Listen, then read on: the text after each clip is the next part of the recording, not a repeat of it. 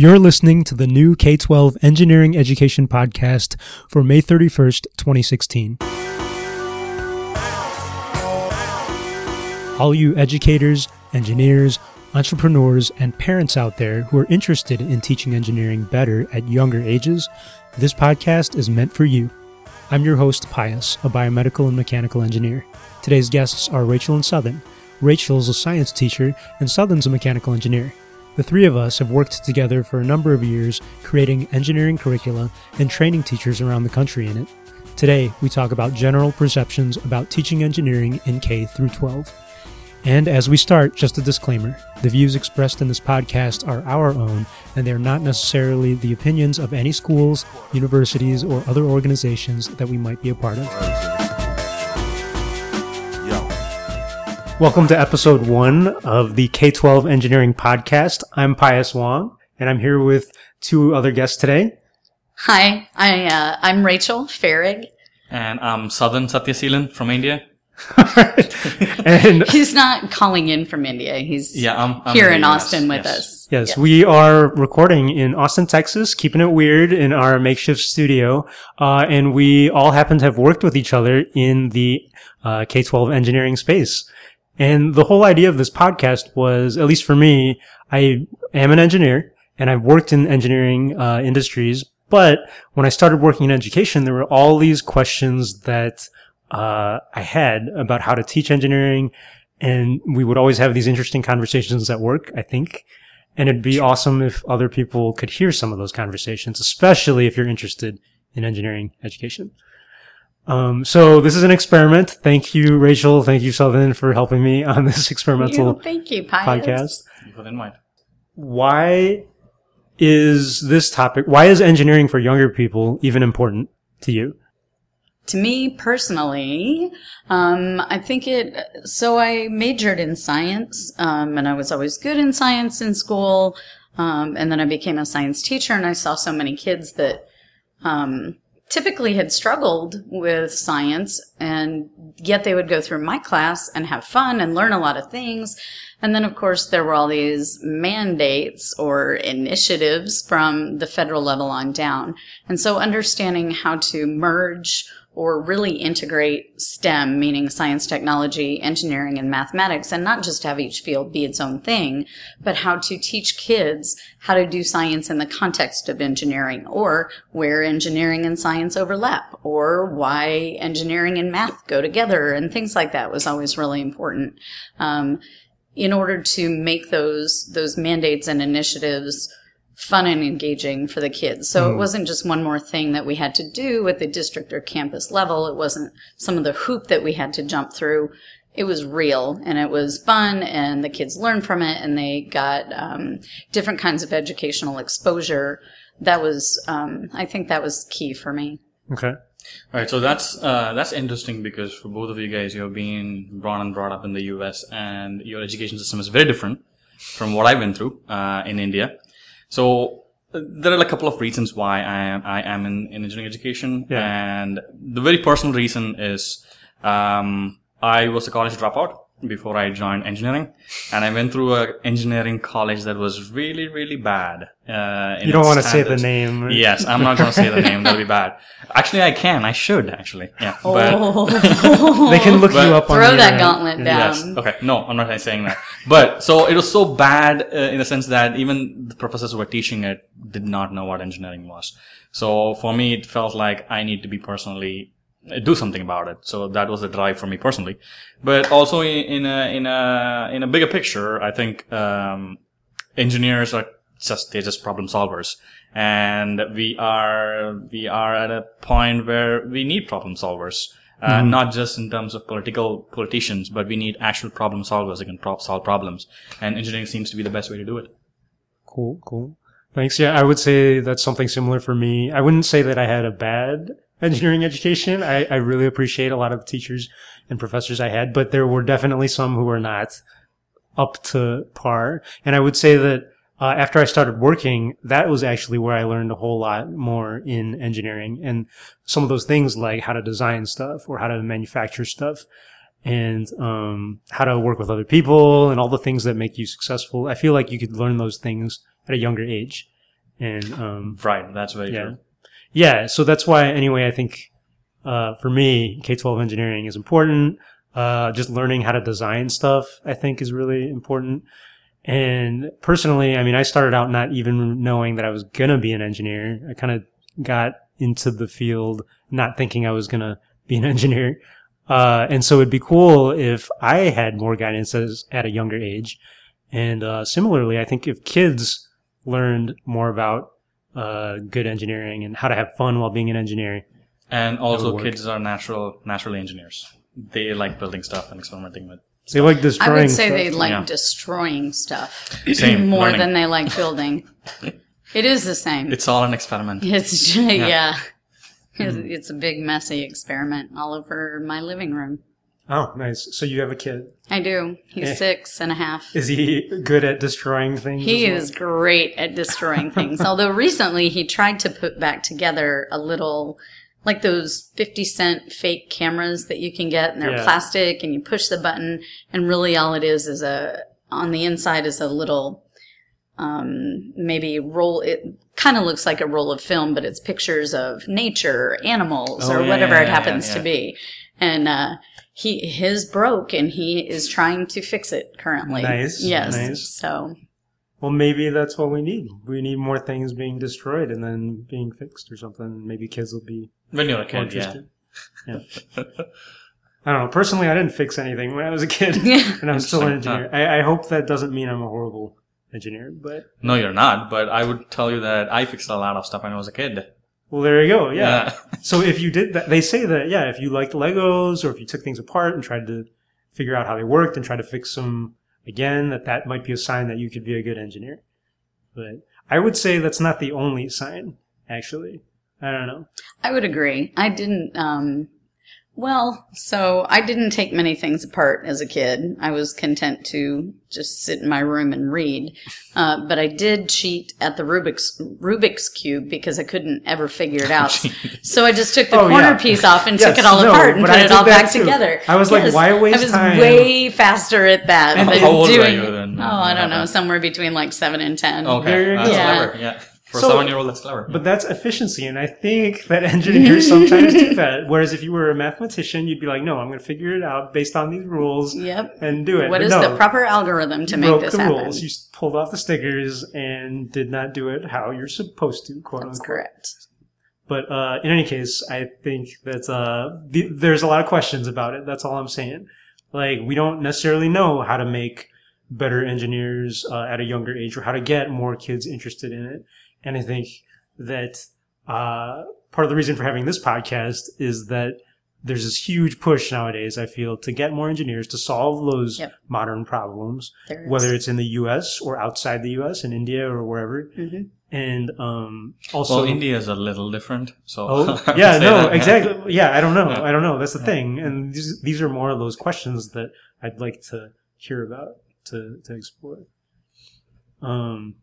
So, in general, then, why is it important? Why should other people care about educating more engineers and getting kids interested in it specifically, and high school students?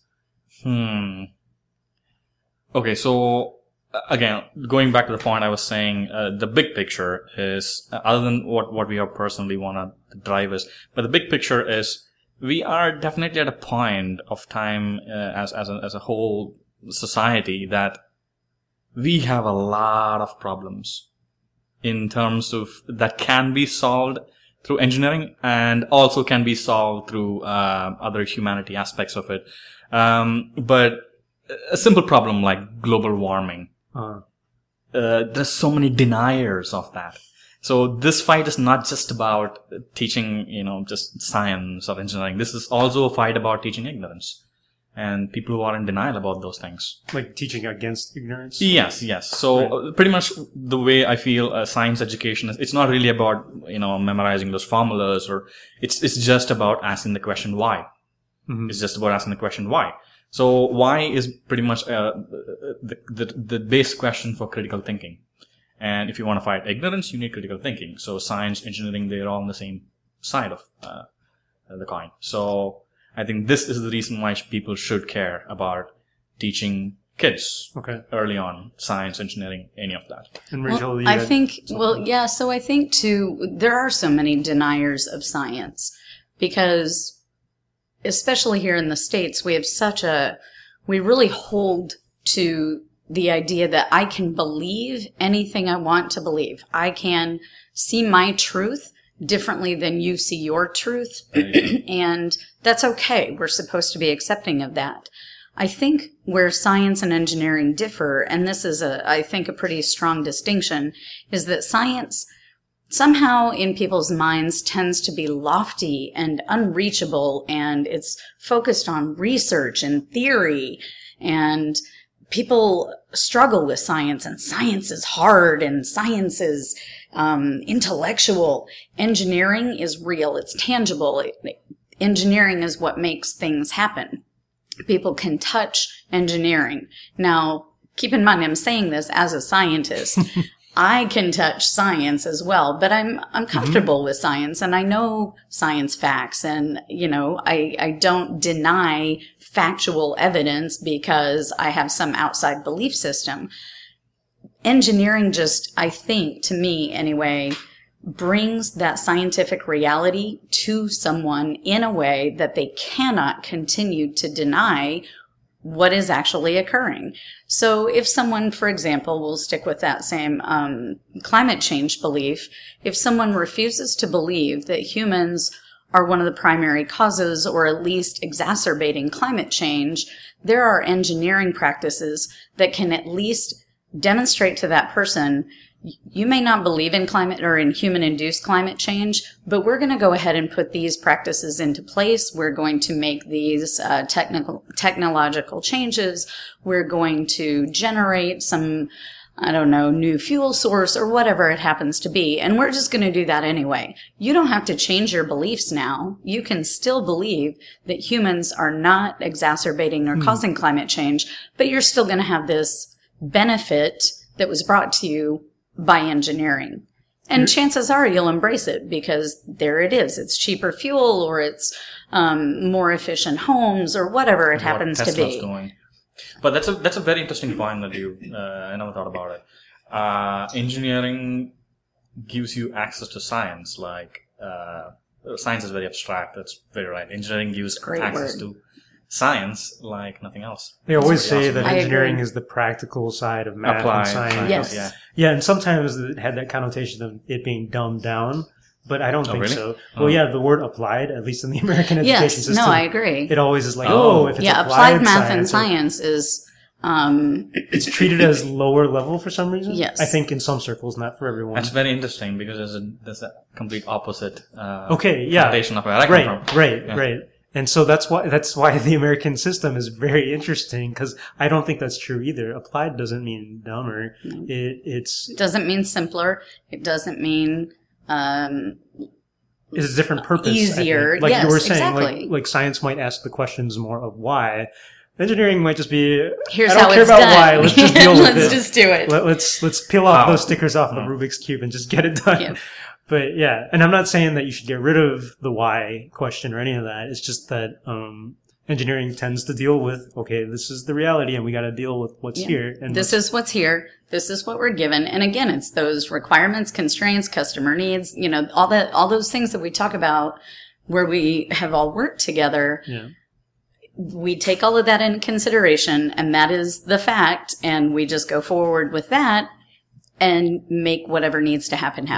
And at the same time, I don't want to give the impression that engineering for younger kids teaches them to just like see a world of black and white and they're totally uncreative and they're bored and they don't dream. They don't ask the big questions. That's not true either. I think engineering, just as much as science or the arts or whatever, can make a kid dream and be able to think up of this new awesome way to cure cancer and reach the moon and all this stuff too. So I don't know. It stretches the brain in a different way. That's all I'm going to say. I wonder, so if science maybe says why, I wonder if engineering says what if. So that's a pretty clever way of putting it. What I was going to say was, you know how we were talking about applied science engineering is, but there's another way of looking at it. So science is there. It's what? It's the why questions. and then you mix them up, use your creativity to build something. So engineering by itself is creative in nature. Yes. Do you think that American kids today, or maybe kids in general, need more education in how to be creative or how to solve problems in that way? Or is this just an ongoing problem that's always been? Like I hear all this talk, for example, in our line of work about kids must be creative. They must learn to be 21st century thinkers, whatever that means. Yeah. I get the impression that some people think this is a new problem. Like kids, especially nowadays, urgently need design thinking skills or creativity skills or whatever. And maybe that's true. Maybe it's not. I don't know. Do you think that Okay, so I think kids are creative by nature. I just think the way education system is set up right now doesn't allow that to happen. I would agree. Especially, that's probably why we want to introduce engineering in high schools in an early age, because, listen, you just don't need to just learn these math formulas and do nothing about it. This is how we apply it. Be creative with it. So, Rachel, you're a teacher too, teaching science, not engineering per se, but right.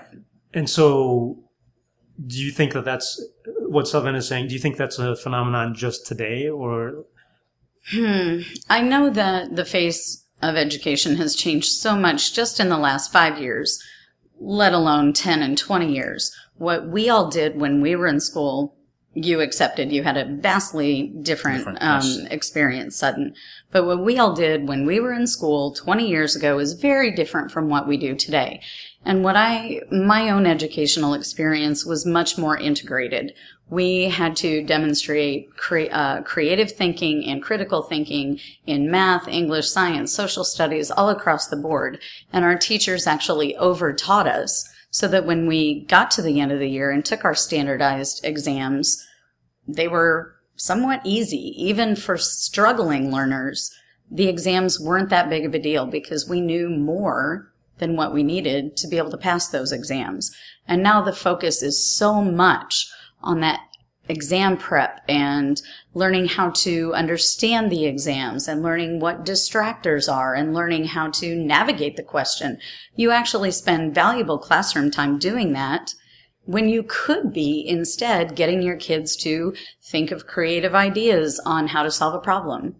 Nope. That's not what we do in, I would venture to say, all 50 states, at least in the public public schools. So right. Is engineering not a part of these tests and standards that kids have to follow nowadays? There are no, as far as I know, there are no standardized, say, end of course exams for engineering classes. Yeah. Typically, you're going to see them for at least 2 math classes, usually biology and chemistry, or, 2 or 3 sciences. And then you usually have some kind of an exit level social studies and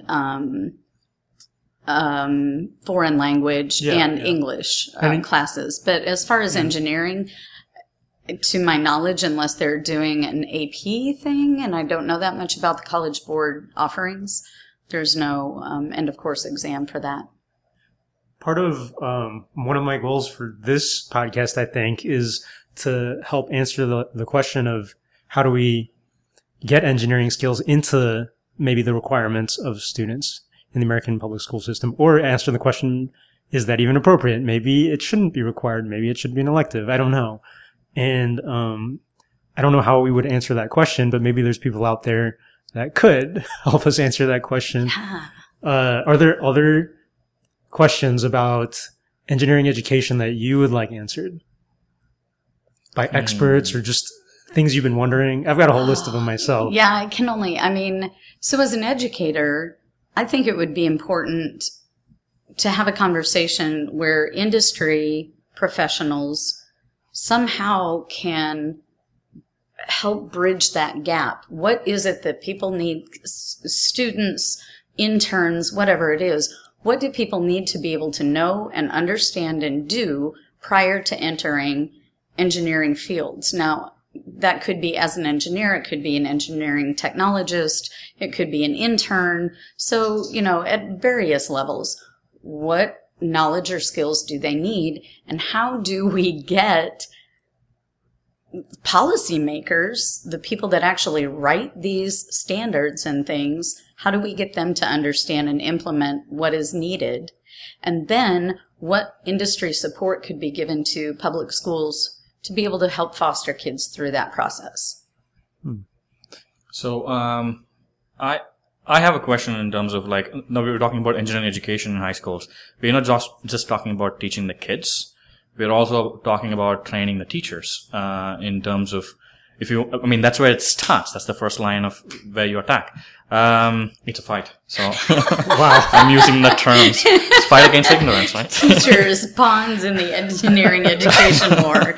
Right. Yeah. All right. So the question that I want to be answered is how exactly do we do that? So right now, we work in a company where we do that, but I'm not really sure if that's efficient to do like, PD professional development classes. Even if you want to scale up, how do you do that? Like, I'm not really sure. Like, how do you teach America how to actually? Yes, teach teachers. Yeah. Kids come secondary. That the teachers teach the kids. Right. How do you first of all get the teachers into this? Yeah. The way of thinking of an engineer. Yeah, because even like you said, even in my college, there were definitely professors who weren't trained as teachers, and so they weren't the best. Yeah. And it already takes kids 5 years to get an engineering degree now. I'm sure there's stuff that you could be learning at younger ages to decrease that education time. And so if you're going to do that, you got to figure out how to teach the teachers. Maybe we should have a teacher in the podcast who teaches engineering. Yeah, maybe. No, that'd be a good idea. Yeah. Thank you, Southern. I hope we can find some. And we are about up in our time of 20 minutes. And if there are any last recommendations you have or any last words, do you have anything to share with our listeners, hopefully? I would just like to thank everyone for being here. You all, of course. Thanks to our tech support this evening. But thank you all for listening in. And I hope that we can receive feedback from our audience as well. Yeah, I want to say thank you as well. Thank you, Pius, for inviting us, and thank you, Rachel, for being here. Oh, thanks, Hudden. So I am looking forward to talking more about this. I do have a lot of points on this. Hopefully, I want to talk about the difference in education in between here in the U.S. and India in terms of engineering. That's something I want to discuss maybe in the future. Oh, okay, that'd be a good one. Yeah, thank you very much. Thanks for being here. Awesome. And we'll talk again soon. All right. Bye, everyone. Thank you to Jeff Munn for helping with sound today. Our opening music comes from School Zone by the Honorable Sleaze, and our closing music is from Late for School by Bleep Tour. Both are used under a Creative Commons Attribution license. Let me know what you want to talk about in K12 Engineering Education by connecting on Twitter @Pius Wong. Thanks for listening.